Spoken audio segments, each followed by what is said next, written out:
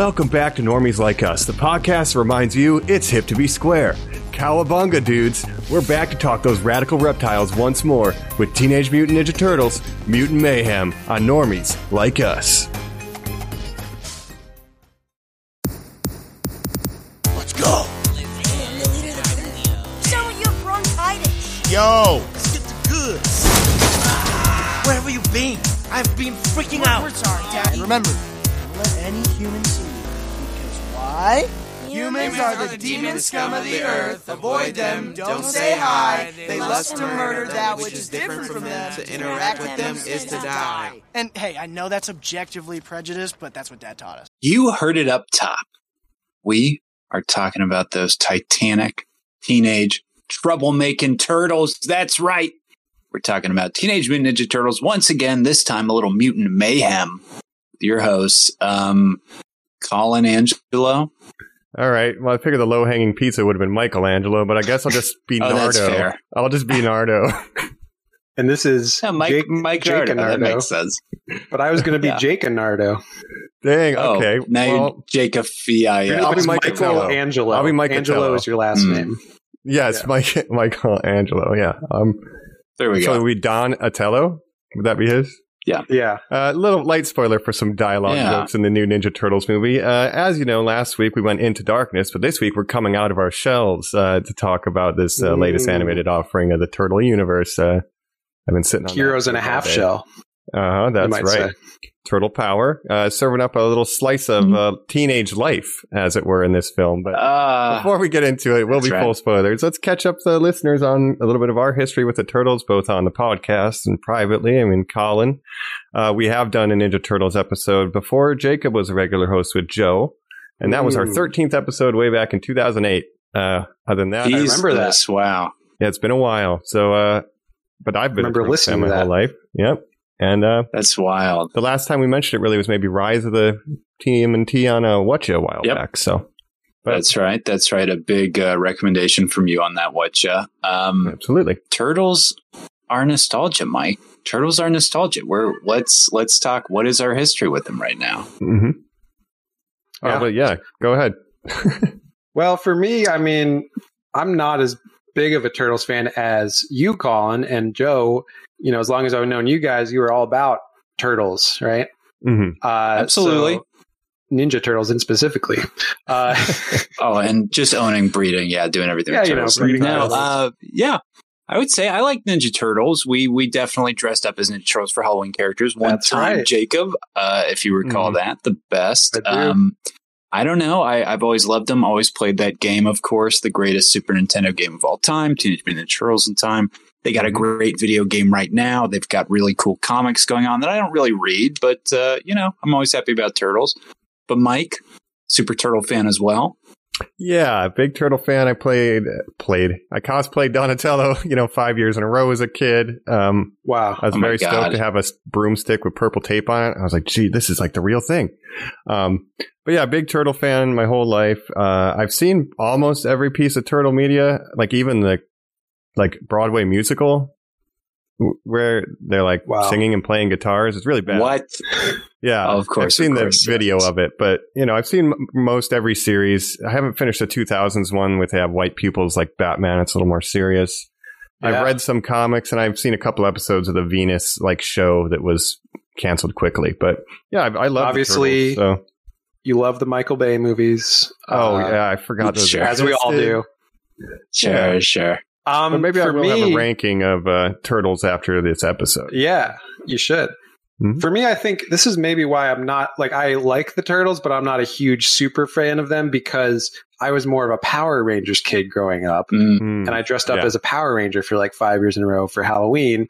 So, but Nice. I was a fan of the cartoon, but I don't have a nostalgic attachment to the movies as much as a lot of people do. Really? Wow. Even though I like the movies, I didn't really watch them as a kid. I didn't watch them until I was maybe a teenager in college even. So I don't have wow. that connection to it. Yeah.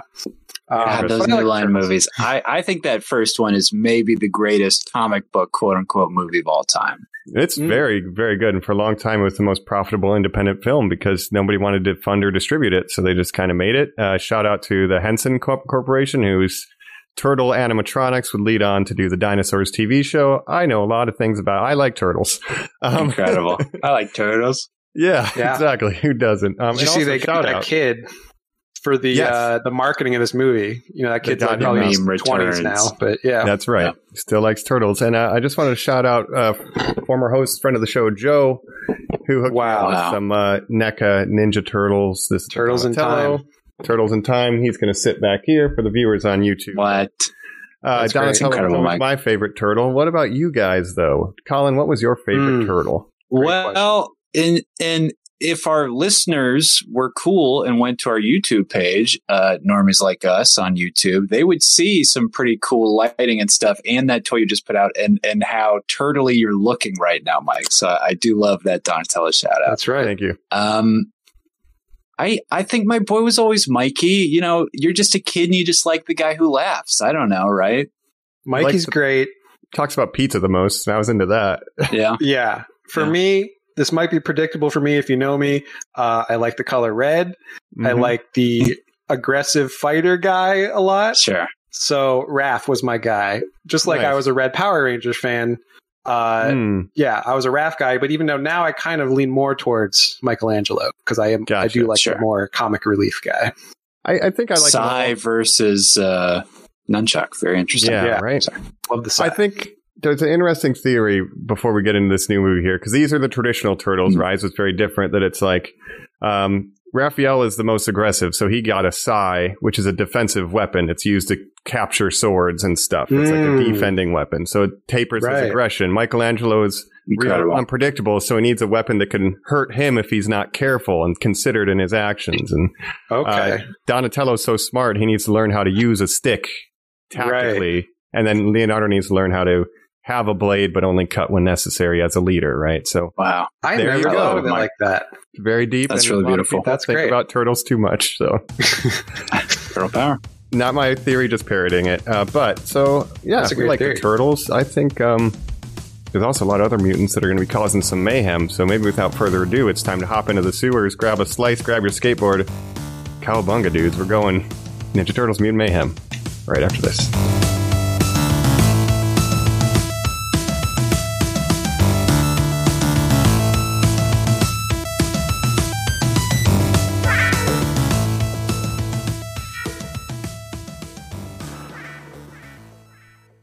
We're back, surfing the sewers here on Normies Like Us, talking Teenage Mutant Ninja Turtles, Mutant Mayhem.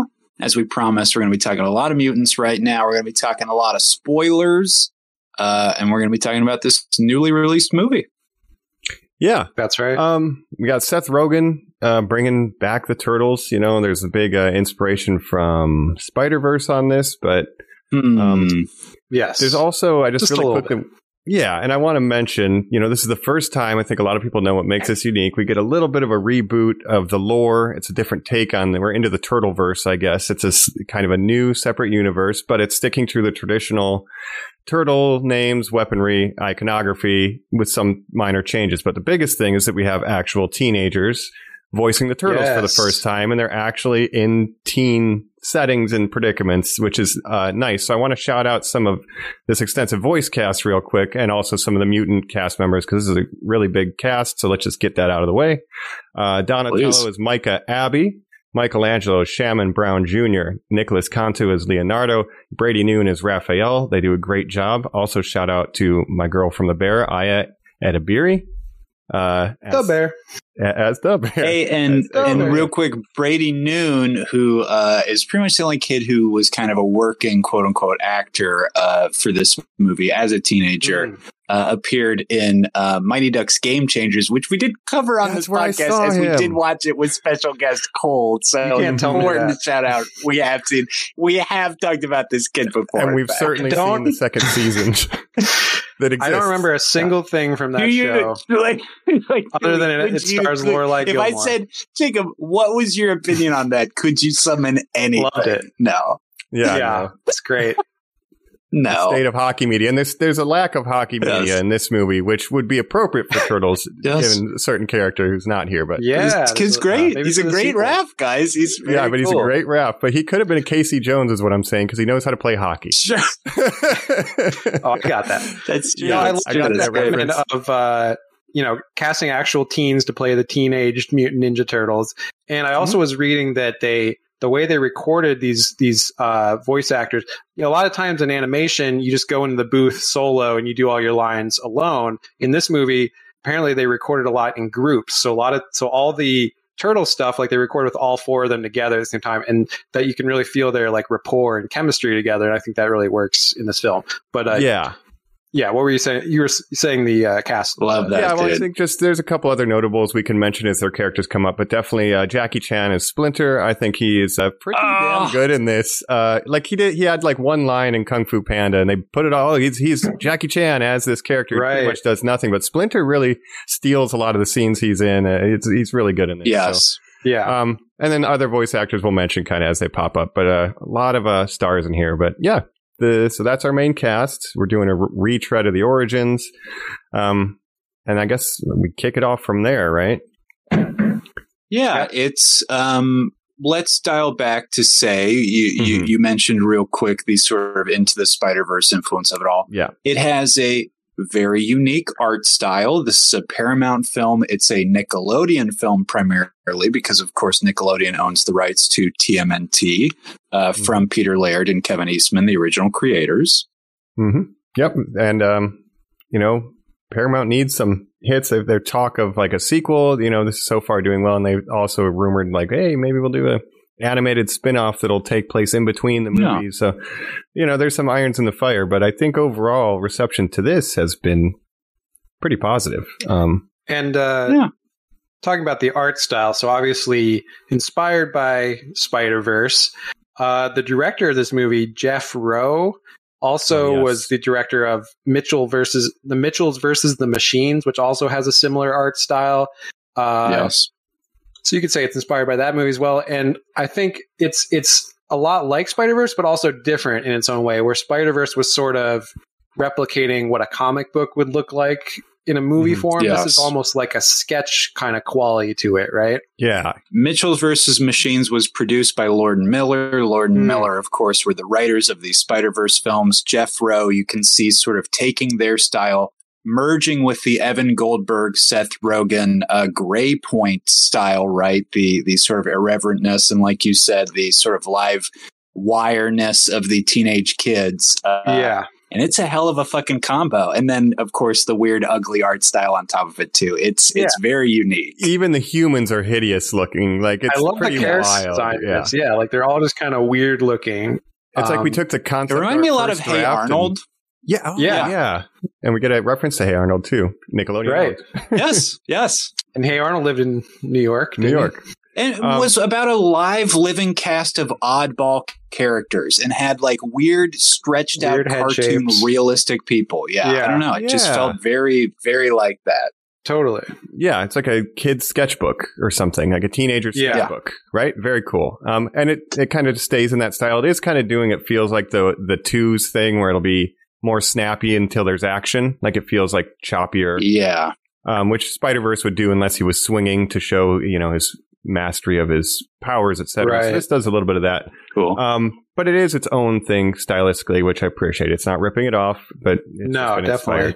It's more of its own thing than like Puss in Boots. Like it's like definitely well, but Puss in Boots having a similar sort of these overlaid style that people do with sort of like mixing 2D and 3D and the way that they're doing art now. It really is just impressive that people now are like, oh wait, why aren't we all fucking doing this? Every studio should have this sort of like experimental adult, you just think back, God bless, we did a Super Mario episode where we were very kind of harsh on that. And I've maybe softened on it a little. I did somehow watch it again and actually kind of liked it a bit. But when you watch that, you're like, boy, wouldn't it be interesting if like there was any story or anything to this? And you just got to love that these other studios are doing an interesting artistic take and very adult stories as well, which I think this falls into as well. Yeah. Yeah.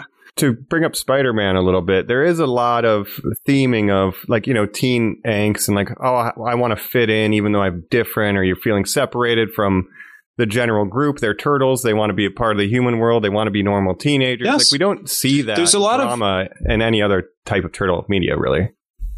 There's a lot of conservative sheltering of children, away from like what could be considered like danger that I felt was very relevant to today. Yeah. Some of the themes I really like. Go ahead, Jacob.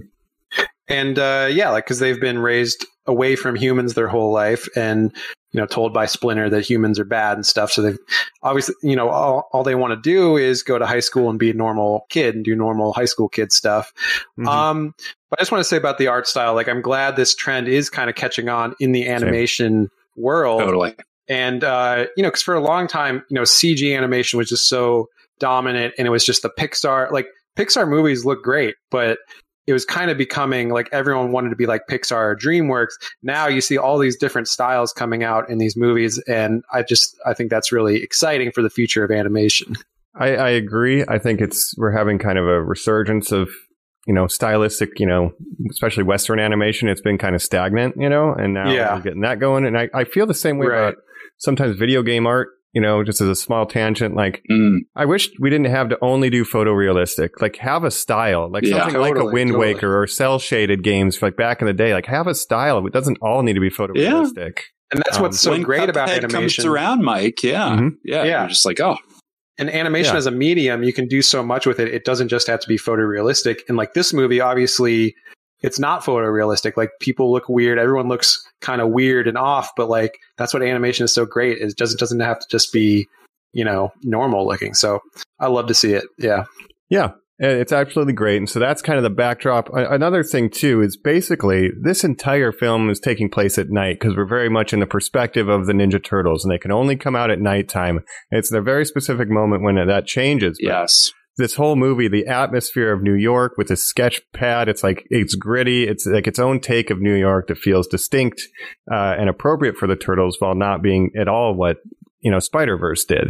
So I like this version of New York. It's perfect for the Turtles. They've always been a New York crime fighting team. I love that. So that's cool. I will say, this is where I'll make my sad point. I don't know if you guys had experiences seeing this film. I saw it in Tennessee, visiting my mother. I saw it with my mother and with my brother. We saw it at a local chain called Hall Cinema, and it had a number next to it. I won't tell you what that is because I don't want anybody to kill my mother, please. Hall Cinema. It was clearly like a bowling alley that had been converted into a movie theater, which was very interesting. And you would buy your ticket and they'd tell you very clearly where to go into, because you could only sort of get into the rooms, where you were seeing your movie. And the bulb for the digital projector was so burnt out that the entire viewing experience was almost pitch black, that I could barely see the image. And especially when they were in the sewer, if they weren't using their cell phones to illuminate themselves, you almost could not see the image. Wow. That said, I still had an amazing time. I loved this movie, and that kind of is the power and triumph over it. But it is an extremely dark looking film, Mike. Mm-hmm. And you hear a lot of like directors rallying, like Paul Thomas Anderson's a big person on this, who are like, the upkeep of theaters is not something theater chains pay for anymore. So it is an unfortunate occurrence that this could, if normies don't know about that. Yeah. That does suck. Yeah. If only these executives could maybe put money into things outside of themselves that would can't benefit. Do that. No. But this it's a studio made thing. Wow. Look at you go, creatives. Like, damn, okay, we got a good one. We got a good one out of them. So that's great. Yeah. And I also liked, just on the art style really quick, the like I said, the character models are great. And the turtles specifically, a lot of times the turtles are depicted, they all look the same basically, except different color masks. Mm-hmm. But I like that each of them kind of has their own personality to their look, and like they have different like body sizes and stuff, where Raph is like bigger and Mikey's like a skinny guy. Yeah. Mm-hmm. So I really like that aspect of it as biggest head. Yeah, he makes that joke about the watermelon. Yep. Yeah. And that's a little bit of a Rise thing too. Like that's where we've had really different physical silhouettes for the turtles. And right. That's true. Yeah. In the 2012, I think Nickelodeon series has like a little bit of variation. Like, Donnie's got a gap tooth and they're starting to do it, but I like how clear it is in this version. Definitely. Yeah. Yeah. But we do see them, they're out on a mission, Leonardo's doing the Batman voice, like he's a tough guy. We kind of get a recreation of the animated series opening, across the roof, which was very cool. They have the white eyes. Yeah, which is classic, kind of the original look. And originally they all had red bandanas, like according to the comics creators. Like the cartoon introduces our colored bandanas, etc. But they kind of bust out into a joke, and we see them teening around. They have to go get groceries by sneaking into the bodega using stealth and bring stuff back. They end up watching a movie. They see Ferris Bueller. They want to be where the people are. They're having a little mermaid moment. They want to be a part of that world. Maybe one day we'll be popular like Ferris Bueller and everyone will cheer for us. So they have this kind of desire to make a name for themselves so that people will be like, oh, they're so cool and popular. And I guess the vehicle for that is 15 years earlier. We see Baxter Stockman, famous turtle scientist, voiced by Giancarlo Esposito. Right. Love it. He's trying to make a bunch of mutants in a secret lab. TCRI is a company trying to get his lab.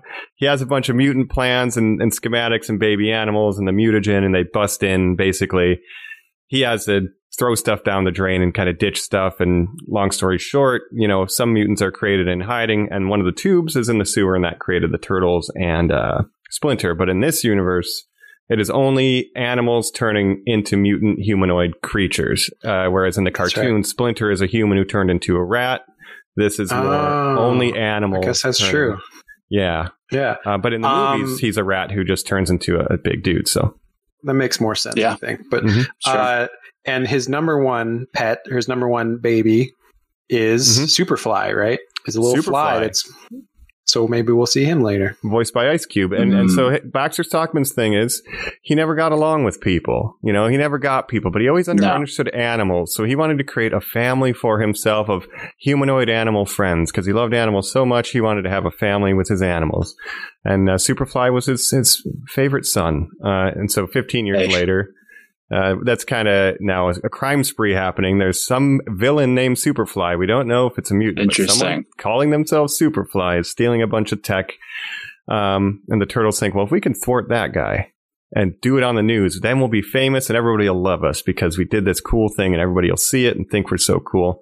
And that's kind of where we begin our journey of them trying to do heroic things against Splinter's advisement. He really does. Well, yes, I was going to say, Mike, they're going to need some help to get to that, but first they need to overcome these hurdles, which is that their father is so overprotective, and I just think Jackie Chan is so fucking good in this, and he's so funny in these parts. We're getting our first setups of the milking stuff.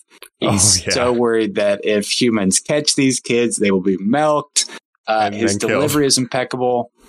He is someone who I believe he is canceled. It's always my question, like I had with Shia, where I never know what's going on, but I say, it's to me in the past, he was so important. I don't know. That's the thing, right? It's wrong. Yeah. I liked him in this movie, but it is kind of hard to separate knowing certain things about him as a person. Okay. I don't think he's fully canceled, but there are things that maybe he's not so great.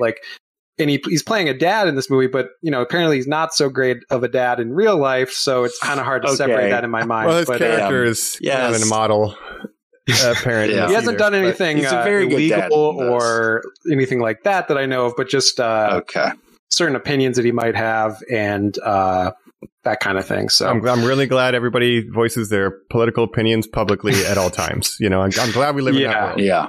But his performance in this is good, and I like some of the changing of the lore where he he was ostracized too. Like, what do humans hate the most? Well, a rat. He didn't make sense. In. Right? All right, we'll go up there. We'll try it out. They get fucking punked. They go back down. He says, "You know what we need to do? Protect ourselves. Plug the VCR in."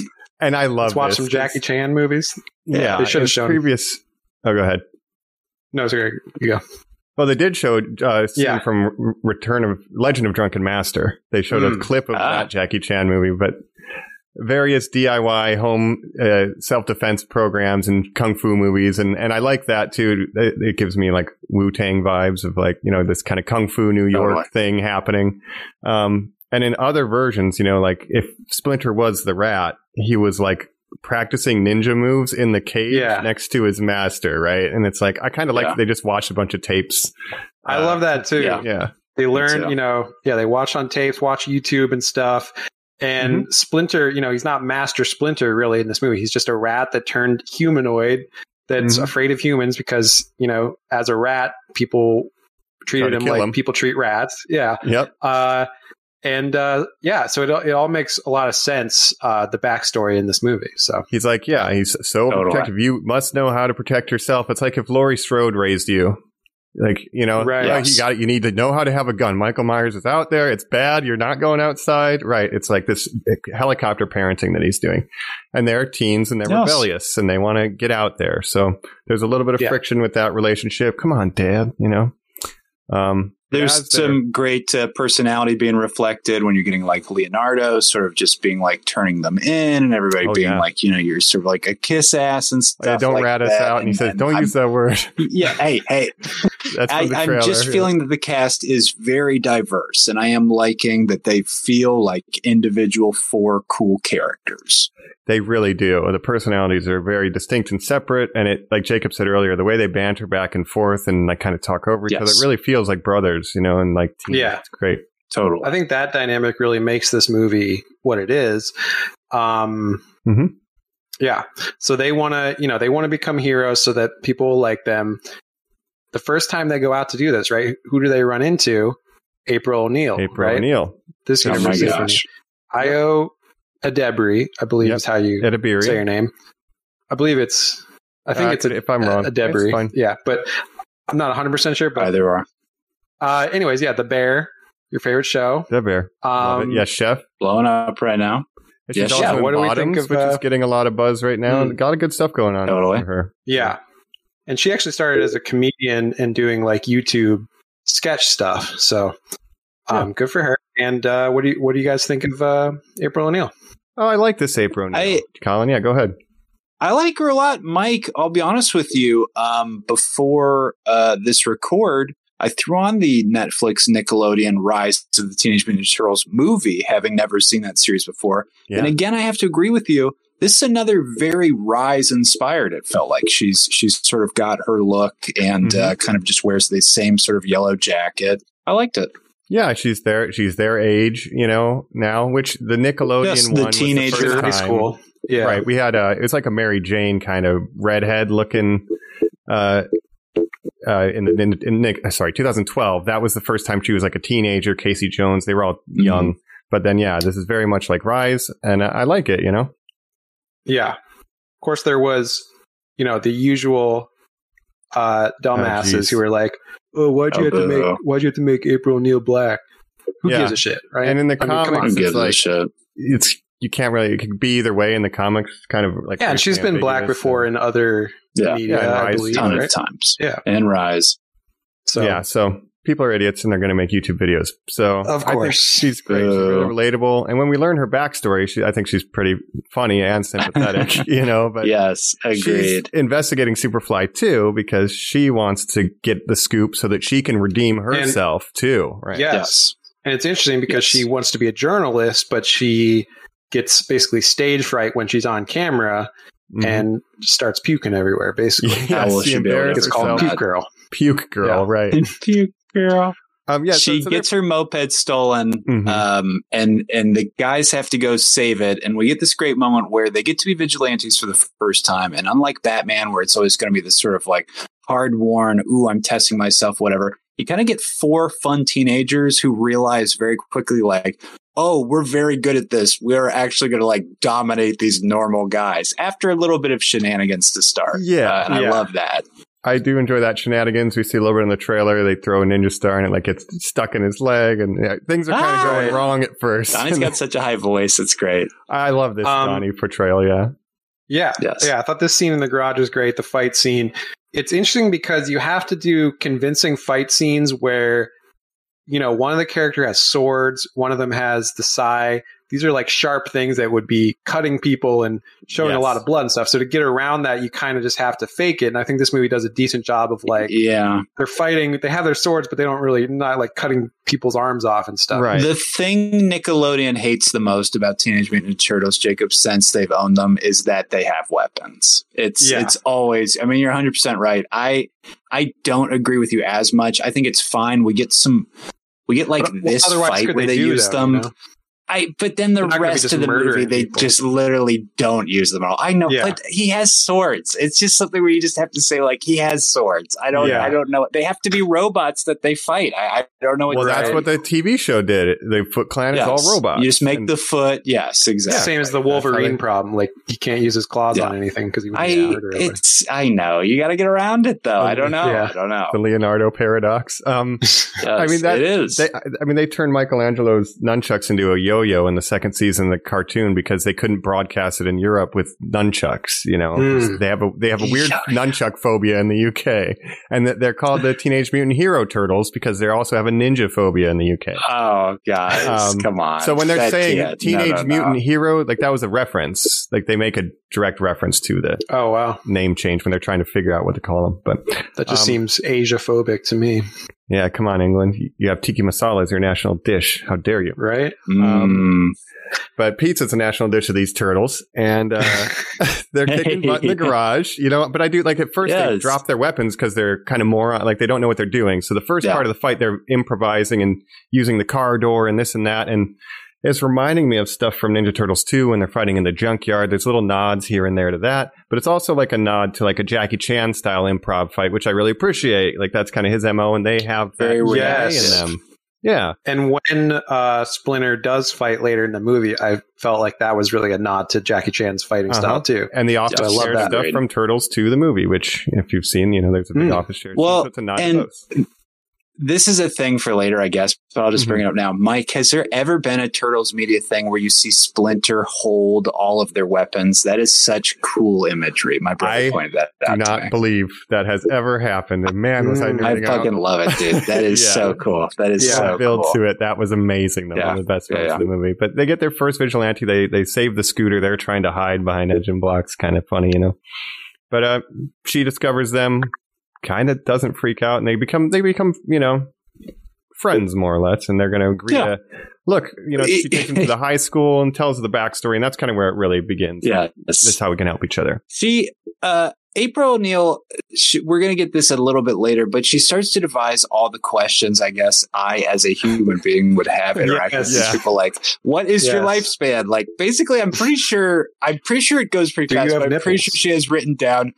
Do you have nipples? Do you have genitals? I'm pretty sure he's on there as well. I don't know, dude. Right. They have turtle genitals. Sneaky and funny, yes. There's a lot of... I don't know. I'll need to see it again because there are a lot of very funny questions. Yes. Yeah. Are you all the same kind of turtle? Like stuff like that. Yes. Right. Yes. Funny. It's very good. That's what a journalist would do, right? Yeah. And I do like that when she gets them, they're like, hey, would you like, are there other people like you that wouldn't be scared of it? She's like, no. I don't think. Absolutely not. Not at all. No one would. At all. It's a very dangerous world. Yeah. They would not accept you. No, it sucks. Yeah. She is quickly shutting down their dreams. Leo's kind of falling in love with her, which I love. Yeah. Yeah. Leo has a crush on her. They all kind of have different side plots of what they want to do in high school when they're accepted by normal people. Yes. Right? Mikey wants to join improv. Yeah. Mikey's is my favorite. Yes. Yes. Yep. Yes, and. Yeah, yes, and. Love it.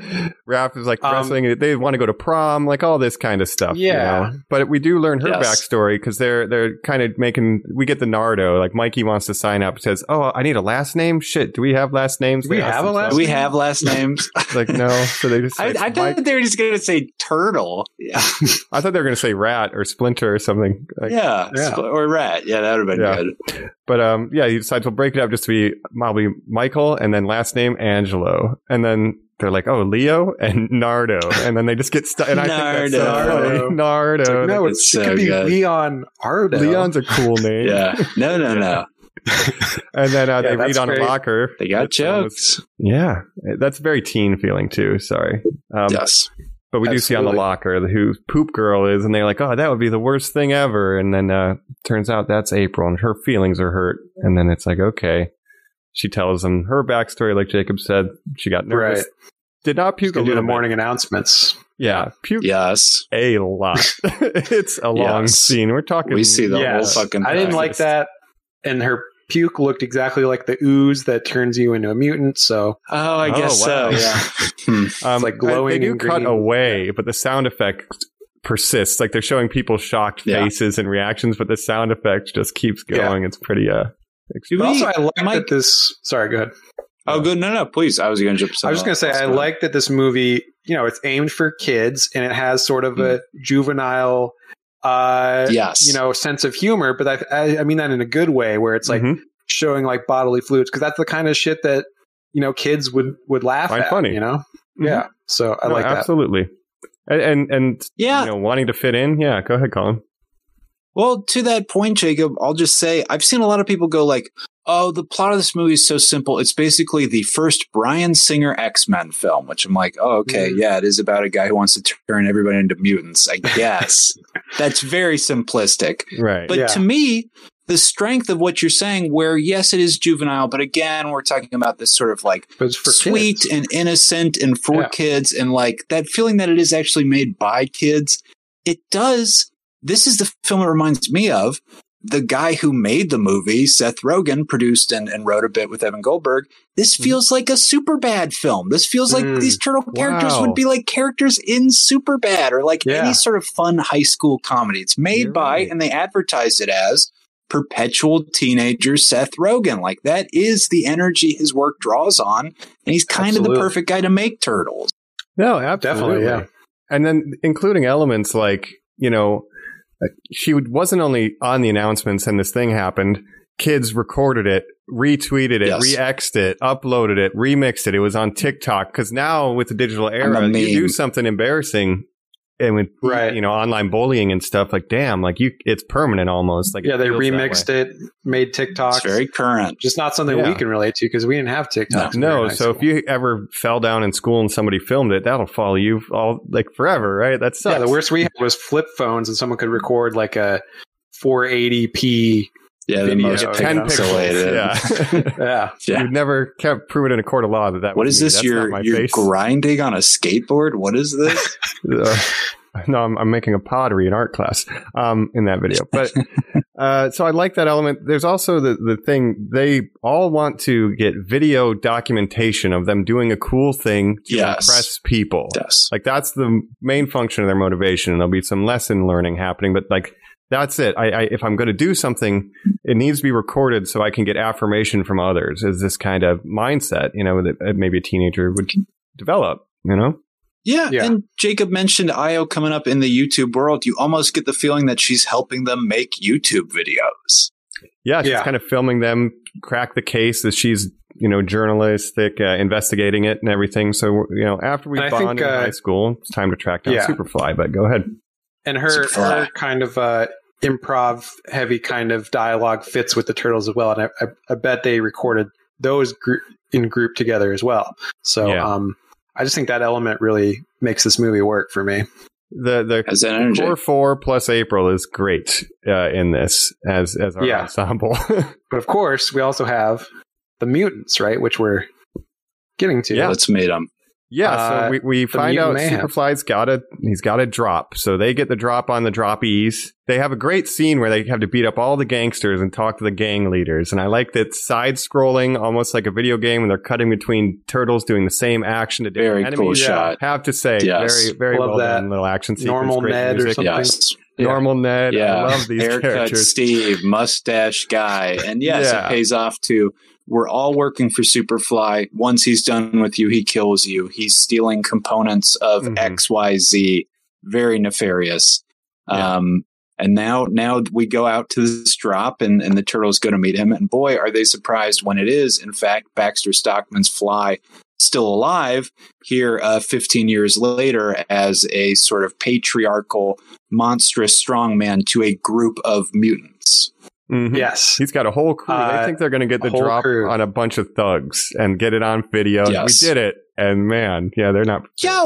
Norman Leary has a crew of turtles. Like, he's calling out. He's like, that's great. He's got turtles on the payroll. The diversity. Yeah, turtles on the payroll. Then they meet, and they're like, oh, you guys are like us. And Superfly is basically like, oh, you guys are our cousins, basically. So, yeah, they all hang out. Little cuz. Yep. And let's talk about the mutants. That's how they endear him, right? He's like, I like that. That's cool. Yes, yeah. I like that. The thing we saw in the trailer a lot, but they kind of changed the reference here, and I liked playing it against Ice Cube, who plays Superfly. Let's talk the mutants. I want to shout him out first. Yes. I think he just has such a cool yet menacing voice that it works really well for what they're doing with Superfly here. Yeah. He's like a cool guy that you would like. At first it comes off like, man, this guy's cool. He knows his stuff. You know, I want to be hanging out with him. He's got a crew, but then he can also be very menacing. I think Superfly as a new monster, a new villain, a new mutant in the Turtles universe. I think I was going to ask enemy my turtle experts here because basically, you know, I know Bebop, I know Rocksteady, I know Shredder, I know Krang, but that's about it when it comes to like villains and stuff like that in the TMNT world. So I was looking at all these new characters, like I wonder which one of these, if any of these are new or if these are all references to like older characters. Colin, can you field this as much as you can? How many of these did you recognize? Pretty much everyone is a reference to a character from the comic books. Baxter Stockman, of course, was like a super scientist in the world who I don't believe the title is Superfly. I just believe it's like The Fly or something like that. Yeah. Mike, is that true? He's Stockman. He just keeps the name Stockman and he's a fly Stockman, man. Thank you. He's based on... He gets in a Jeff sort of Goldblum. accident. He does like... Yes, he does The Fly. He gets in like a teleporter dimension thing with a fly at the same time and becomes crossed with a fly. So separate characters here. Yeah. Yes. Okay. But like, okay, let's talk about our mutant friends. Yeah, of course we got Bebop and Rocksteady. Of course. Classics. John Cena, Seth Rogen, amazing. John Cena did the voice of Baron Draxon in the Rise series, so returning voice actor. Yeah, I remember you shout him out. That's right. Very cool. Barbie too, man. And then we have my favorite mutant. I think. I wonder if you guys will agree with me. Yeah, please. Mondo Gecko, bro. Paul Rudd. Oh, and introducing Paul Rudd as Mondo Gecko. Yes. Introducing. I love Mondo Gecko. Is Mondo Gecko a character from the past? Is. I love that. You know Mondo?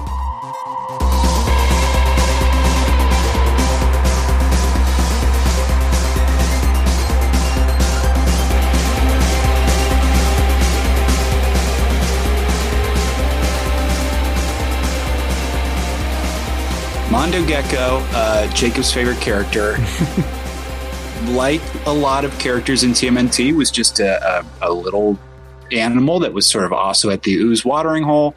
I don't know. He's great. Obviously, Paul Rudd does like an incredible job here. His chemistry with Mikey is fucking hilarious, right? Yeah. Hey, I like your vibe, man. They're homies. Like, they tend to be homies. So when I saw that they were on supposedly opposing factions, I'm like, oh man, no, we got to get Mondo Gecko at least on our side. This was okay. And I was wondering, Mondo Gecko was he in the cartoon, the 90s cartoon? Yeah, he was in the 90s cartoon. He had a toy. I don't remember. Absolutely. Yep. Was a skateboarder. Yeah, no, I love that. I'm so happy with the amount of Mondo Gecko we get in this movie. But seeing the mutants... well, just that the mutants, other than Superfly, are actually not villains really in this movie and actually just end up joining the Turtles on the good side. And I've never seen Bebop and Rocksteady do that before in any other Turtles media, and I don't think they ever have, right? Yeah. No, and to shout out this Rogues Gallery, we got Leatherhead, which is like a known character, Turtles in Time, you know, it's been a thing. Wingnut, I don't have a ton of history with, but I know as a character, maybe just an action figure kind of thing. And Ray Fillet, I did not know anything about. Shout out to Post Malone. Ray Fillet. Genghis Frog. Cannibal Burris. Yeah. Oh, and then we get, Wingnut is again What We Do in the Shadows, Natasha Demetriou. Yes. I didn't pronounce that right. But she plays a bat, right? Yeah. Makes sense. It's perfect. She knows how to be a bat. Damn. Yeah. But what I like about this movie is you get a lot of action from mutants that are normally sidelined. A big issue we've always had with like the first animated Ninja Turtles movie was like, why do we have random villains? We have such a cool rogues gallery. Let's do that. Or we never got Bebop and Rocksteady until like the second Michael Bay movie. And it's like, what is happening? So to get this, someone like the top names, and they also have a lot to do. They get a lot of characterization. Like this movie does the most with the rogues gallery of any Turtles media. So I really credit it with that. So it makes sense with the new backstory of this movie where they all just got turned into mutants and you know, they're kind of in the same boat as the Turtles where they're trying to figure out how they fit into this human world where they're ostracized as monsters. And that's really Superfly's whole plan, is that he wants to be accepted. So in order to be accepted, he's just going to kill all humans and turn every animal on the planet into a mutant, right? Correct. Because what's the one thing humans hate probably equally, or if not more than rats? It's a fly, maybe. Right. So one of the two most rejected animals to human society are kind of the figureheads of the turtle side with Splinter and Superfly with the mutant side. So they have similar experiences. It's the way they respond to them that is what separates them. And we'll get into that. But yeah, he wants to kill all humans. He doesn't say this at first. They get to hang out in what's kind of a throwback to Ninja Turtles 1. We have regular and menthol. You kids want a cigarette. Like, it's a cool hangout with video games. You know, like, wow, you guys got a cool space. I want to be. And that's how the Foot Clan would kind of trick kids in that movie. But then the news breaks and the Turtles are down with it. Yeah, I would have joined the Foot Clan. I would have joined. I would have joined in 1 second. Arcade, skateboards, come on. Cigarettes. Gambling. Cigarettes. Karate. Sam Rockwell. What as you want. I'm just there hanging out with Sam Rockwell. That sounds great. And you get to, learn martial arts. What more do you need? But yeah, we learn that he has a plan to kill all humans. April's kind of trailing them, documenting for the moment when they do foil his plan, and so he's like, no, let's go right now. We'll fire up the machine. Let's kill all these humans. You done eating pizza? Let's go. Roll with. And then we get another kind of action scene of them trying to stop this from happening. You were saying about Donnie, his curse in life being, well, how can I, have a good technique to use a stick? You get this great moment where it's like, well, we would need something long and sort of just pointy to hold down the accelerator. This car wait, I have something long and pointy. You mean like a jams stick? The stick down there. Yeah, like a stick. It is a great comedy beat and then a great fight scene, like you said. Yeah. And so they're now at odds with Superfly. We end up at the facility where he has the machine at some point. They get defeated and captured and taken over there. I'm trying to remember how they get in there, but first of all, we didn't even mention Scumbucket. Oh God, Scumbucket. I don't know if that's like a cockroach one that just talks in cockroach language or something. I'm not positive that one either. And then, of course, not credited to a voice actor. So I find Scumbucket very interesting. Yeah, because it just makes Scumbucket as himself, even though it seems to be a woman because it does date. Yeah. Well, Splinter. Splinter's like, I'm very attracted to Scumbucket. He said up earlier his only friend. Yes, his only friend in the world was a cockroach. That's true. Wow. And he ate him because he's a rat. The other most reviled species by humans, cockroaches, right? Right. That's right. Fly and rat. So we're really making statements here. But we do get to a point where the Superfly is getting ready to turn on the machine, and the Ninja Turtles kind of make an appeal to reason or humanity, empathy, and they're like, look, we don't want to kill all humans. Maybe some of them are cool. And then some of the other mutants, Bebop, Rocksteady, Wingnut, they all start to be like, you know what? Yeah, we just kind of were chilling. I don't think I need to kill everybody on Earth, And so they kind of why are we doing Superfly. This? Yeah. So basically his henchmen, what do you think are going to be henchmen to the main villain, are just like, actually, we don't want to do this evil plan. We just want to be friends with the Turtles. I don't think I've ever seen a movie like do that before where, and like Bebop and Rocksteady, you're expecting them to be, minions, right? And then they're like, no, we just want to chill. So I thought that was family. Super fun. That's the twist on the head and what makes it so great, that origin story you guys were talking about, of tying it together with all of the mutants being created at once and making Superfly this elder in the community. Yeah. And so sometimes if there's just a dominating personality type in a friend group, even, like, everybody does what he says. If someone just says, hey, man, I'm kind of not down with that, it might cause more people to stand up for themselves too. He literally shouts out too, I'm like your dad, except I'm not a punk. You know, I go through with my plans. I'm not like Splinter. So I'm not hiding playing from the two off each other. Yes. Mm-hmm. Yeah, because Splinter just wants to hide and just, you know, that's how he deals with it, where Superfly's like, I'll just kill all humans and just take the world over for myself. Take what I want, yeah.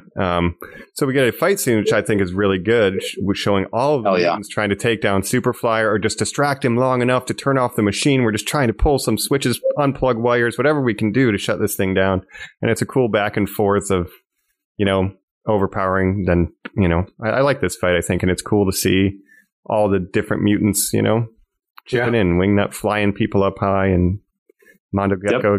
It really reminded me of the most recent Spider-Verse, you know, because all the different, you know, things and the kinetic. But, you know, again, it was cool. It was very cool. Yeah, and then I like especially when he goes, it's Mondin time, and he Mondos all over. Yeah, he just kind of like rolls around. We do, however, luckily destroy the machine. Somehow, we were able to pull enough wires, distract him long enough that the machine is going to now fall into the water, and it crushes Superfly, goes under the water, and in a Ninja Turtles 2 turn, hey, what happens when a gun that turns things into mutants goes off underwater?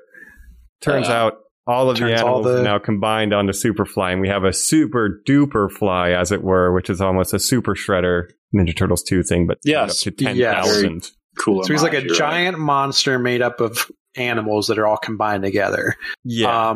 I was wondering why like horses were such a big part of him, because I thought it was all underwater animals. Well, he went to a zoo at one point too and puked goo, like April did. Oh, so I guess that's right. Same. I didn't even think about that. He immediately went to the zoo. At first, he's like a whale guy. Yes, he is so nonplussed when, of course, the TCRI soldiers we should have mentioned in the first scene have these weapons that are like de-oozifiers, or sort of like the guns in the original Super Mario movie that sort of like devolve you, right? Yeah. Raph gets one here. He fires a shot. Superfly does Super Whale Fly, or Super Duper Fly, I believe he calls himself. Does not seem bothered at all that he loses one horse. I would not feel good about any piece of me running away after. His whole leg is like made up of horses. Yes. He loses one horse from his leg. A giraffe is like wrapped over his nose. Like he is grotesque looking. A squid is definitely one of his eyes, right? Or something. An octopus is one of his eyes. It is grotesque. To say the least, which is, for this kids movie, I thought it really interesting. Everything's grotesque, but this thing is Aldrich. And Mike, did you see the reference later when one of the characters says, "Ooh, the original Akira manga. I love this story." I mean, it seems so Akira, doesn't it? This sort of blob monster destroying a city. Tetsuo, right. And we get a couple references to anime. There's a JoJo's Bizarre Adventure sweatshirt.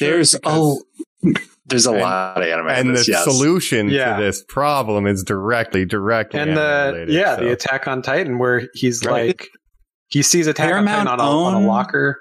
Yeah. Well, but they literally just say like, they say Attack on Titan. I mean, they say the name like 5 times. It's incredible. Now, we get references to Star Trek. We get a literal live action Chris Pine in this. Oh my God. Do they own Attack on Titan? Well, they reference so weird. They name drop Batman. They name drop Avengers Endgame and Mark Ruffalo. That's Do you true. remember that? You're scene? right. Yeah, that's so funny. Remember Avengers Endgame? Master improver. Yeah. But they're getting their asses kicked, I guess. Like, before we do Attack on Titan, it's like looking bad. With the Stay Puft Marshmallow Man has taken over New York City, and we got to stop him. Funny. The 4 of us plus 1. So they're losing. No, go ahead. Yeah, sorry. I was just looking on Wikipedia the plot, because I was trying to remember, did we skip over when they get captured by the organization and they get milked? Oh my gosh. Yeah, we have not mentioned Cynthia Uttram yet, who is the head of TCRI. They are captured at one point, and yes, Jacob, Splinter's biggest fear occurs to his teenage being boys. Milked by humans. Oh yeah, they're trying to steal the device. They're gonna get milked. Superfly gets it back and leaves them, and the cops think of pizza. Pizza has dairy in it. Dairy's milk. So basically, they're attached to these torture machines that is like essentially stealing their blood, right? Because it's like the mutant ooze stuff. And you know, they want this organization wants these powers and stuff. So this all happens before the big fight scene finale. Right? Yeah. And technically, the whale boy. No, we should mention that because this is important. Because they get. That's what I was missing is they get abandoned when Superfly gets his machine back on the road heist, and the cops pick them up. They think April ditches them. Yes, right. That's April goes to Splinter. She goes and gets Daddy, which I think is a great lesson. Hey, kids, if your kids or your friends are in trouble, find an adult. Find their parents. You gotta go tell Daddy. You gotta find your parents. Tell one of their parents. We need help. And Splinter shows up in what was one of the best scenes. I was like so happy for this. Kicks a bunch of ass. Jackie Chan. All the weapons. Yeah. But he said, "What is that machine?" And just says like Mega Milker. When he points this out, Mike. When they are embarrassed to say, and it is finally paid off that his fears have come to light. It is comedy gold. Yeah. Well, the whole time they're going to milk us, and like everyone they say that's the fear. Like you don't even have nipples, and it's like it's like keeps happening in the plot. Right. And lo and behold, they are getting milked. So Splinter saves them, and then they go. Then they go and have the Superfly. First fight. Yeah, correct. So sorry about the mix up in the order there. No, I was just trying to remember if I was like, wait, no, me too. I forgot about it was just so good. But then we got back to Kaiju Superfly. They're kind of getting owned. Also, like the mutants are trying to fight against him, but the news media is filming the spectacle now and saying all of these mutants are attacking New York. So all the citizens of New York are scared of mutants, even the turtles, even our friends, even the ones that are helping out. So April decides, I'm going to fix this, and she tries to hijack the news broadcast to get people on the side of the turtles. And this, go ahead. Well, there's a line that I really liked when they're like, the turtles are like, wait, they see us as villains. And then I forget which one of them was like, no, even worse, they see us as monsters. And that's like their biggest fear is that humans see them as monsters and they don't want to be monsters. So that's why they're heroes instead, so they can prove that they're not monsters. And that's what brings me to this turning point where we do figure out the Attack on Titan of it all is Leonardo has this moment of leadership where even though everybody's scared of them and, they're like, look, guys, even though people are still going to think we're monsters and hate us, we should probably still do the right thing because it's the right thing to do.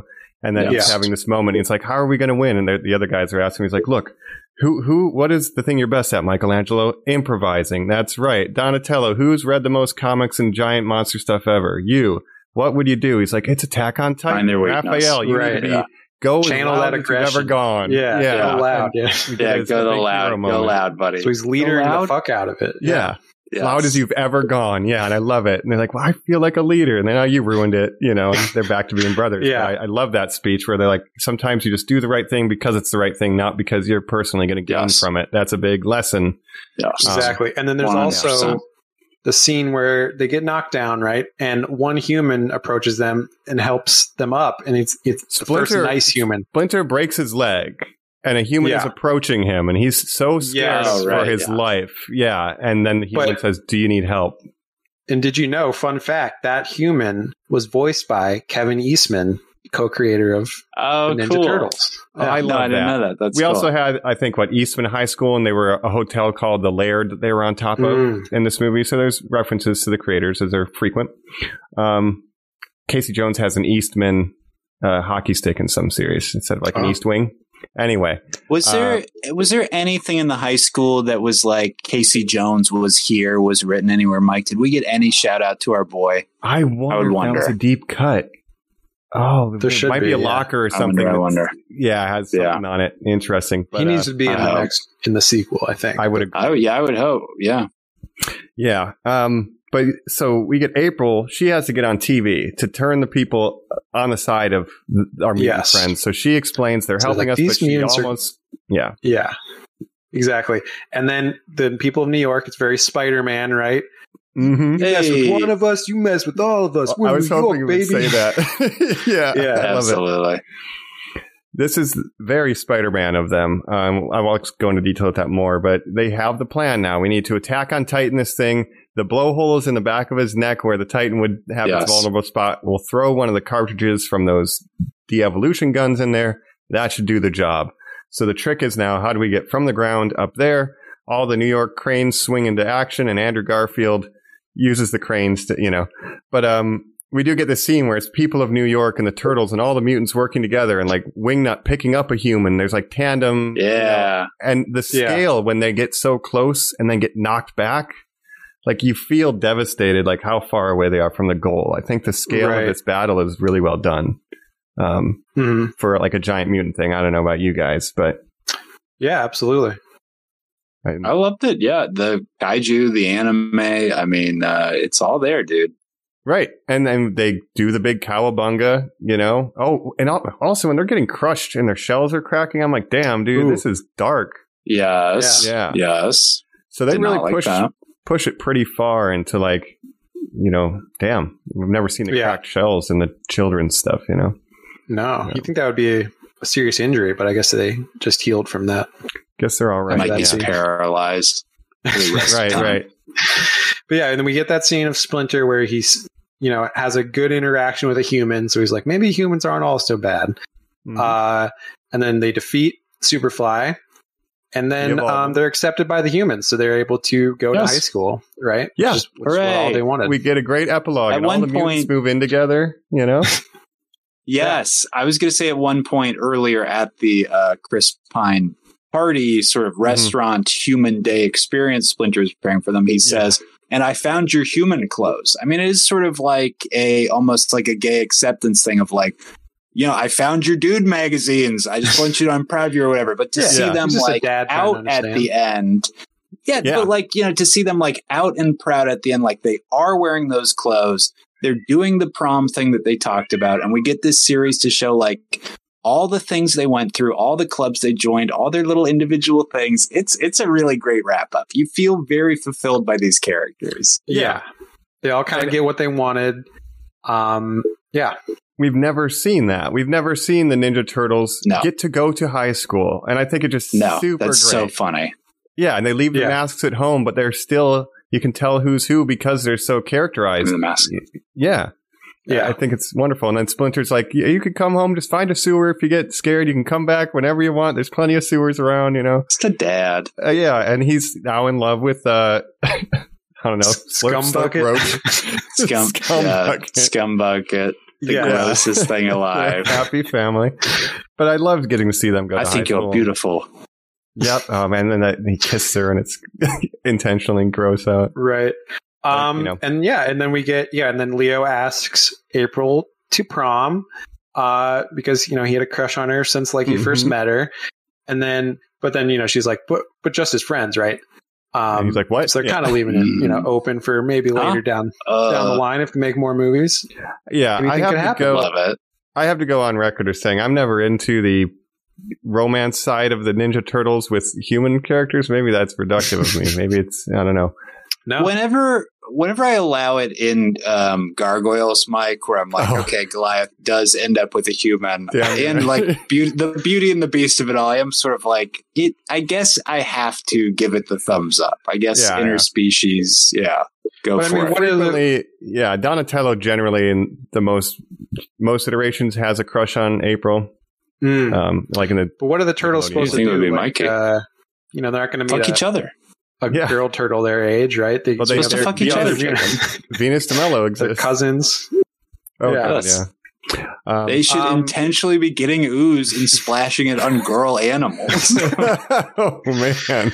That's the next movie. They should be creating women for themselves. That's very teenage of them. It's weird science. Do the weird science. Right. It is very weird science.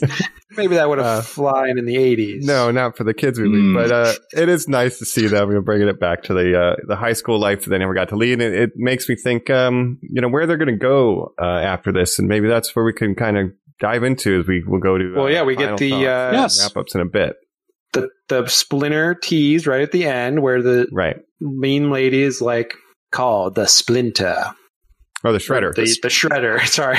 Right. Splinter. The Shredder tease at the end. So that's our because they're in high school and it's very public. The Turtles are at high school, so Utrom is literally like, I guess it's not going to be that hard to find these mutants. I guess I can't kill these kids. I'll just hire this guy.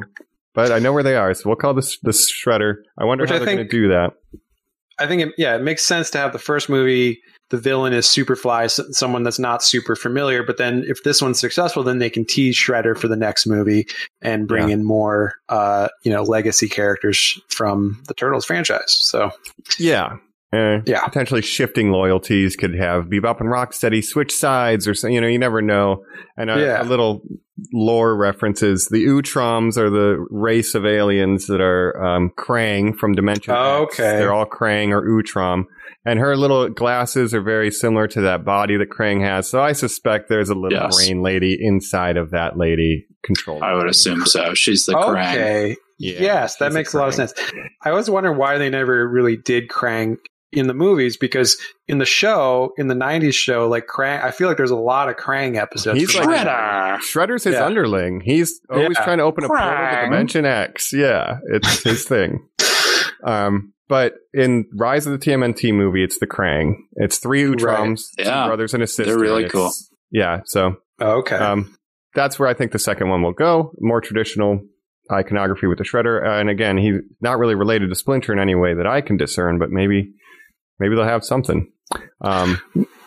Well, yeah, I owned a rat and I flushed him down a toilet. I worked at a restaurant. I tried to shred him. Yeah, I think in the next movie, the Mike Turtles, I think, will have some kind of dramatic falling out where they're all kind of going their separate way, different interests in high school, so they're not asked together a team as much, and they have to learn how to be like, oh, we're still a team, blah blah blah. So I think that'll be the second one's. Raph is the star of his Pee-wee hockey team. They're called the Mighty Turtles, of course. Oh my god! Right? Yeah. Yes. he's at odds with the star player, Casey Jones, who thinks he's there. You go, Mike. One-upping him. One-upping him at every turn. Movie, Raph doesn't like it. A series of challenges lead to them doing vigilante stuff. That would be so fucking good. Wow, I love that. Look at that. I think they all have different interests. They're all with their different friend groups in high school. Like Mikey's doing his improv and stuff. Mm-hmm. Donatello's doing anime nerd stuff. He meets the other anime nerds in high school. His voice has changed by this time, I would imagine. Maybe he's like the tallest all of a sudden. Oh, what if that would be the tallest? That would be very funny. Anyways, Seth Rogen, call us. I mean, not right now because we're not scabbing, of course. We're not going to cross the picket line. But right the Turtles. But we will right That's the one thing. Oh, no. The Turtles? The Turtles would not want us to do that. All right. Yeah. We'll see what they do. I wonder if they want to do dark, they could do another version of What Goes Around Comes Around, which is the first movie where we have a turtle get injured, and then it's kind of this, oh no, what do we do? Like that's another thing that could happen. But lots of lore and whatever. But I like that we have a new universe that can kind of shake things up a little bit. I think that's we're in a good place, I think, for a sequel. So let's speculate on that right after this when we do final thoughts on Mutant Mayhem. Right after this.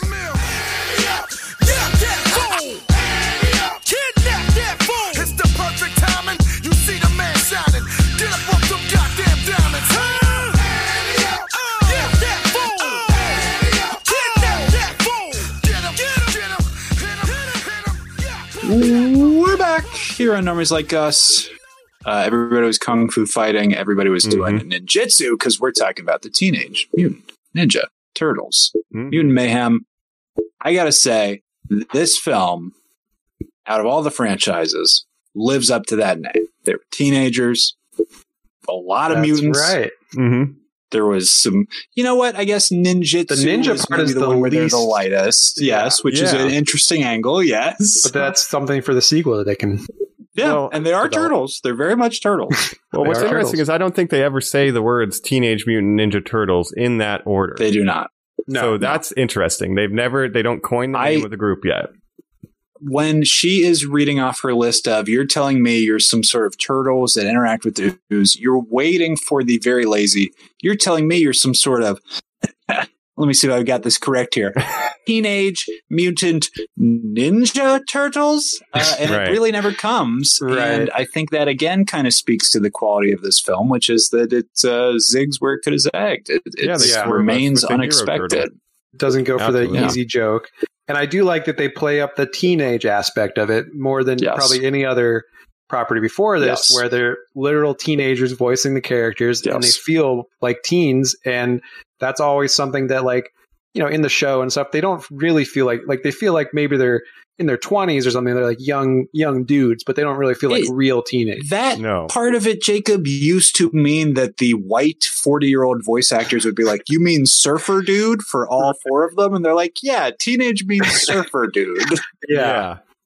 Radical. Oh my God. We incepted that. Yeah. I know. Yeah, it's right there, dude. And all of that was the cartoon, because the comics are dark. The comics are very, very dark and serious. Yeah. Right. So, the whole Surfer Bro pizza, all that is kind of from the 80s, and it's that iteration. The cartoon and then which I prefer live action movies. Yeah, and the different colors. I mean, I think that's what the definitive vibe is. I think the comics now even do different color bandanas. So it's snake eating its own turtle. But I like that this movie takes the teenage Mutant Ninja Turtles and turns them into the Spider-Men they always are meant to be. Yeah. Now they can have a complicated teen existence with their super ninjaing duties. We can have those stories being told going forward. It's about inclusivity, very much like Spider-Verse is like, I want to be a part of a group, but the group leader is actually maybe a bad guy, Miguel O'Hara. And so there's a lot of parallels with the story of Spider-Verse in this. I don't know if you guys picked up on it. I think the only difference really... family. Yeah. The only difference, I think, is that they don't have secret identities, because they can't really hide their identities. Even if they have masks, they're still obviously giant turtle men. Whereas, you know, obviously Spider-Man, his secret identity is always a big part of, like, oh, should I tell Mary Jane? Should I tell this person, that person? Like, I don't want anyone to know because, you know, they could be hurt and stuff. So I wonder if that'll be something in the sequel where, because they're so recognizable, that like something will happen to their, you know, to Splinter or to their family. April, a lot of hostage situations. But I think that's what's good about the message here is, like, they don't need to figure out how to live while wearing a mask. They're trying to figure out how I can live as myself, even if everyone kind of knows that I'm different, but that's fine. And they actually think it's cool. Like it's okay to be yourself, and people will accept you, especially if you do the right thing for the right reason, not to get famous. I think it's a great message too. Yeah, I think this movie has a great message for kids. And I think it's very well written, if we're getting into final thoughts a little bit. I think it's very good. It's not quite as good as like Spider-Verse to me. Like, I think the two Spider-Verse movies, I mean, I think those are two of the best animated movies I've ever seen. And this movie I did like a lot. It is more geared towards kids or young adults. Can I ask you a question and interrupt real quick? Yeah. Did you like Mitchell's vs. the Machine? Did you watch that movie? I actually haven't seen that. I never saw that. But I just know the art style from that as well. So that's the one I need to check out, I guess. But I did like it as like a kid-oriented comedy. I appreciated. I did feel like maybe I was a little out of place in the theater watching it with a bunch of families, and then I'm sitting there, in his 30s. So it's not really geared towards me, but I did appreciate it. And there's a lot that, and of course, I'm not a huge, Turtle super fan like you guys are, so I'm less connected to source material. But I did appreciate it, and I did enjoy it a lot. And I think the voice cast is great, the animation is great, the writing is great. So really solid all around. Yeah, I agree. And I'll kind of segue through here. We know, some people know, the Turtles were, basically they exist because of Daredevil. Because he got splashed by some radioactive stuff, and that's theoretically the same stuff that they get oozed in the comics. It's the same thing that created Daredevil. Are they in the Marvel universe? No, it's just Eastman and Laird use that as like a jumping off point. Interesting. Yeah, but beyond that, just the idea that to parody them, which is the whole concept. Yes, they would not exist without it. Yeah, we're just going to make a funny drawing of a turtle, and this is how they happen. But to bring it full circle, to make them more of a Spider-Man as they are.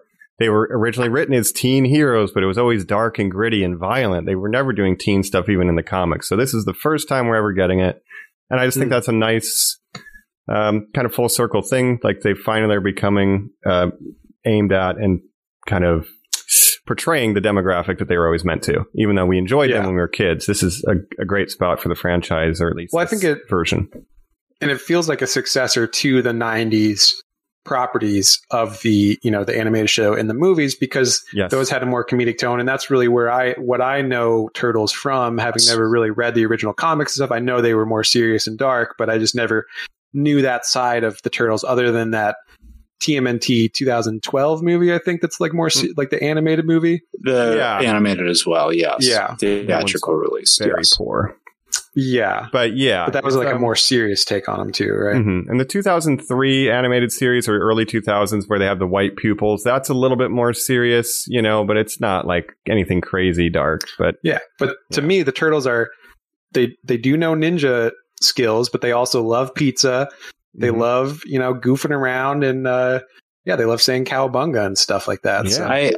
I want Mike to finish up his thoughts. I have one quick question. Jacob, you said you did Power Rangers instead. Did either of you guys fuck with any of the other knockoffs? Obviously, of course, the big one was Street Sharks. Street Sharks, yeah. I have a list.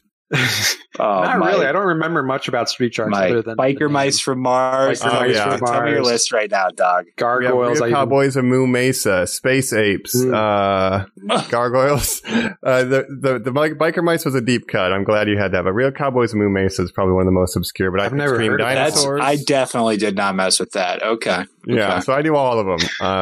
This was That's for me, amazing. This little genre. And then I never wanted to be a Power Rangers ripoff. Yes, that was a Power Ranger ripoff. VR Troopers. Guys, I never wanted to. Yes, but back to the teen, the Street Sharks of it all, where it's like, and sort of what felt like the vibe of TMNT. I never wanted to be a teenager who, through monstrous experimentation, became an animal that would do like a sport or an activity. No. It always bugged me. I wanted to be the human who hangs out with them.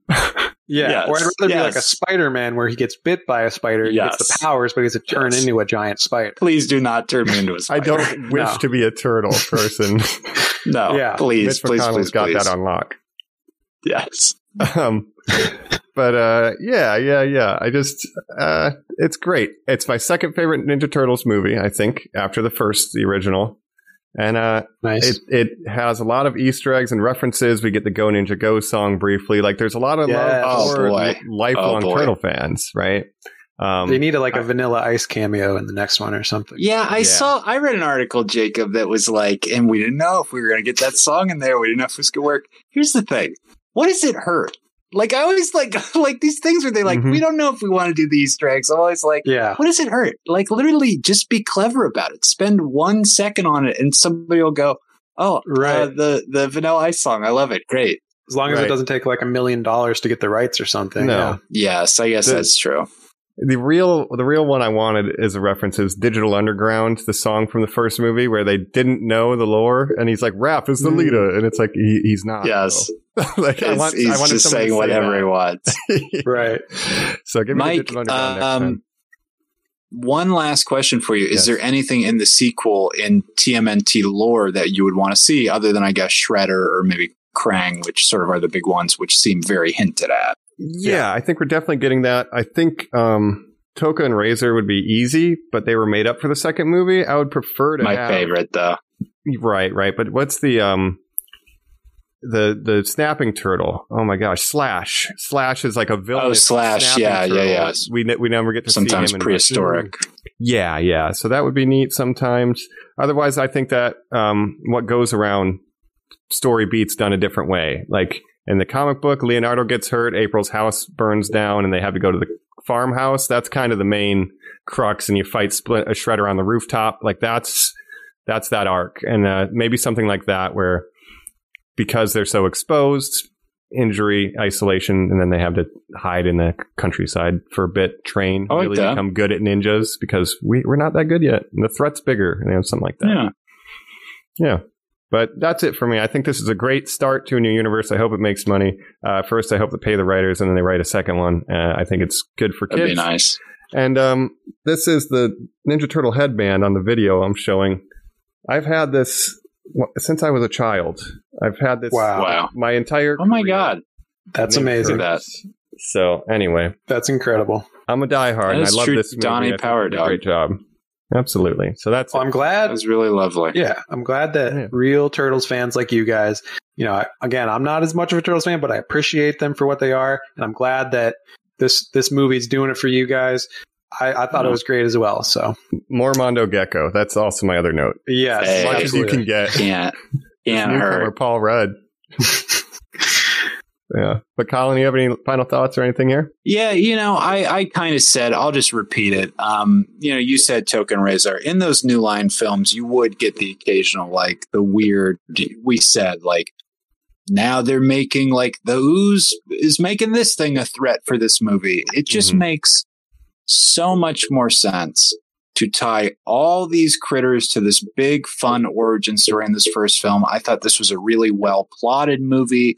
I liked Superfly and the family dynamic of Splinter's teachings versus Superfly's teachings to these families of misfits, sewer versus boat,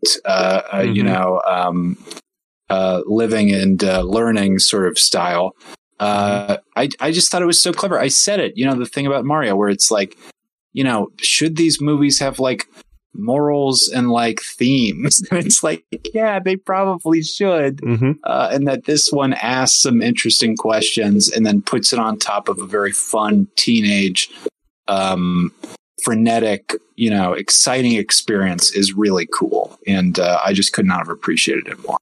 Yeah. I would like to mention the line that Splinter does say, because, Superfly calls him on. I'm like your dad, except I'm not a punk about it. And then Splinter hears this and starts to think, man, maybe I'm being too harsh. And he says, I don't want to be like Superfly. I get it, guys. And I think that's really cool. How he has I joked about it up top about like this being like a film about like kids having conservative values, but like literally Leo gives a speech about what humans are like, and he says, and I know that that's prejudice. Like, I acknowledge that we have been taught a prejudice that, like, we need to stay away from humans. Like, you can't read a book with a transgender kid in it. What are you talking about? These hardline stance that your parents can sort of, like, pass on to you in bad faith. And I just think, what other media is doing that? It's just so interesting to me. Yeah. It all kind of rebelling against it too. So I think it's cool.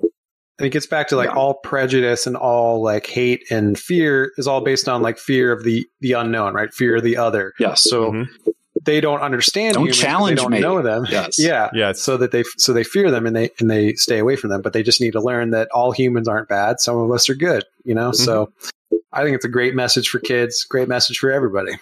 Yeah. Very cool.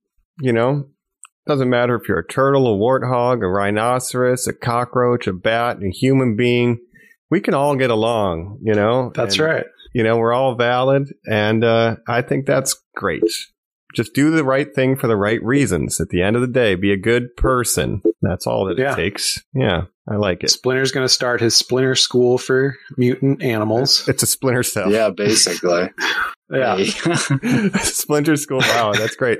There is some X-Men over Professor Splint Xavier. Yeah, there's very similar that's what themes, I said, but they're people, both about mutants, right? Absolutely. It's Have you very tried not silly. being a turtle? Yeah. Yeah. Right. It's very silly, guys. It's very silly, and I enjoyed it much. A kid's movie, but as an adult who likes the turtles, thank you, Seth Rogen. But it's better than the Super Mario Brothers movie for sure, I think. And it's up there. Like, again, like I don't think it's as good as Spider-Verse just because I think Spider-Verse is so good, but it's really, really solid. Like a 4-star movie for me for sure, which is, if you know my scale, 4 is good. Yeah. It was really good. Yeah. I agree. It's great. Not Spider-Verse, but damn good turtle movie. So I'm happy with it. Yeah. Well, we want to hear your thoughts as well. Hit us up, of course, at Normies_like_us. Once again, I'm going to recommend you watch the YouTube video on this one. You've got to check out Mike's headband that just showed off to us. That was very cool. There it is again. Wow. Look at the turtles. There they are, the dudes. We had these bowls I would pretty much only eat popcorn and snacks out of at my grandma's that were 2 of the turtles. I don't know if you guys remember those bowls at all. Yeah. We had turtle cookie cutters, and all kinds of stuff. Yeah. Turtle playing cards. That was pretty much our primary if we were playing war or games or something. Heck yeah. We had some turtle cups and stuff. Nothing too exciting. Really? Yeah. Hey, that's cool though. Hey. I had Power Ranger Let sheets us know. when I was a kid. Yeah. What kind of turtle stuff? Did I have Power Ranger sheets? You know what? I did want to say, this is just a quick segue because this was such a huge toy franchise. Again, look at our YouTube to see those cool toys behind Mike that Joe gave to him. when you guys were talking the Barbie episode, sorry, this is just because Jacob just said Power Rangers. Yeah, the only dolls I ever had, obviously I did not have like Barbies or something. Barbies were like huge, right? And like my dad had like G.I. Joes that were like big G.I. Joes back in the day, but I didn't have any of those. The first Power Ranger toys, Jacob, do you remember, were like doll-sized Power Ranger toys. They were like huge jointed monstrosities. They were not small little action figures. No, I do remember those. With like bendable arms. Yeah. Yes. I had dolls. They were Power Rangers. So I love Power Rangers too. I did not have sheets. There you go. Toys and let us know what you had, Normies. Yeah. Write in about these, I just literally this weekend when we're on vacation, we went to this retro toy store and I said to my brother, did we have those TMNT toys? They were these weird samurai versions. Because again, Mike, like the Batmans we've talked in the past, they merchandise these out to everything. Sports one. Have you guys ever seen the Star Trek ones? Where literally it's like Donnie is Dr. Bones Donnie and like Spock Raphael. Jacob, Google these afterwards. Amazing. They're really cool. Yeah, that's movie monsters. That's incredible. Tie-in from Into Darkness. I wish I thought more about that. I could have had planned. And we saw Chris Pine. By the way, anytime there's a couple times where they had live action in this movie that was weird. Really? I did not like it. Watching Ferris Bueller was a little strange, but they had the cutouts of the Chris's, which was hilarious. But they say the meme. They say he's the best Chris Pine. Jackie Chan loves Chris Pine. Yeah, yes, the best Chris. But yeah, I'm gonna have to check those out. And I think I love the Turtles now. I'm probably a huge Turtles fan because of this movie. Excellent. Hey, watch the right guys converted me. The minute I got done, I Googled every one of them and like read the I think it's like the Ooza wiki or whatever it is of every character where I was like, tell me more about Ray Fillet. This is interesting. I don't know. So that's just something that I have been into. It's a good way to kill your time. Ray Fillet. Ray Fillet. Oh, right. Sorry, I'm Ray. Hey. Yeah. Maybe Usagi Yojimbo will show up in the second movie. Yes. That would be a good and we got some cool DLC coming up for the new video game that's going to be Usagi focused. So there's just so much good TMNT stuff going on right now, Mike. It's the best. That's great. Honestly, it's just, there's so much. The new stuff is all good. Like if now we're into the Turtleverse of it, watch Rise. If you like new Turtles, it's a different flavor, but it's like got that spirit. Yes. And I don't know. Get Turtle Power, man. Let's go. Turtle Power. Cowabunga. My boys. I think we've all been podcasters in the half shell. Turtle Power. We will give you a slice. Like we said, hit us up on all our socials. Really helps us out. Rate, review, subscribe. And we have been your hosts. This is, I'll be like Franklin. I'll just be Michael. Angelo. Mamma mia. And this is Jacatello. Thanks, Normies. See you later. He's good with machines. He does machines. He does machines. And you call him Session. My job is just machines. Just machines. Hi, Don. Hi, April. Hi, Don. Hi, Leo. Hi, Leo. Anyway, hi, Mike. He's April O'Neil. He's just the Turtles. Yes. His job is Mikey. What are you doing? My job is just pizza. Yeah. I just say pizza. My job is fight. Cowabunga dudes. Cowabunga. Bye, Normies. Bye. Sayonara.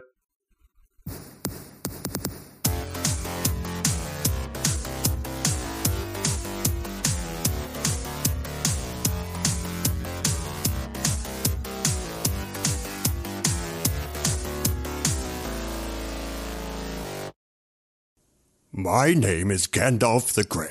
And I'm imploring you to leave a like, share, and subscribe to this podcast. Don't keep it secret. Don't keep it safe. Don't take me as a conjurer of cheap tricks. And we'll catch you on the next episode of Normies Like Us. Fly, you fools. I figured you were a Donatello guy, Mike. Well, yeah. Actually, I'll mention some more of that, but I am indeed. Purple's my favorite color. But I like Donatello making stuff. Uses tech. Gadgets, yeah. He build stuff. Donatello uses no. But what is it in the song? Is it build stuff? Oh no. Sorry. I need to run through it. Jesus Christ! I don't know. Donatello uses tech. Leonardo. He's Donatello does machines. He does machines. That's right. That's what it is. I knew it's something weird. He does machines. Thank you. My job is just machine. He is. He's the Ken of. Yeah. Oh man. All right. Well, let's do it.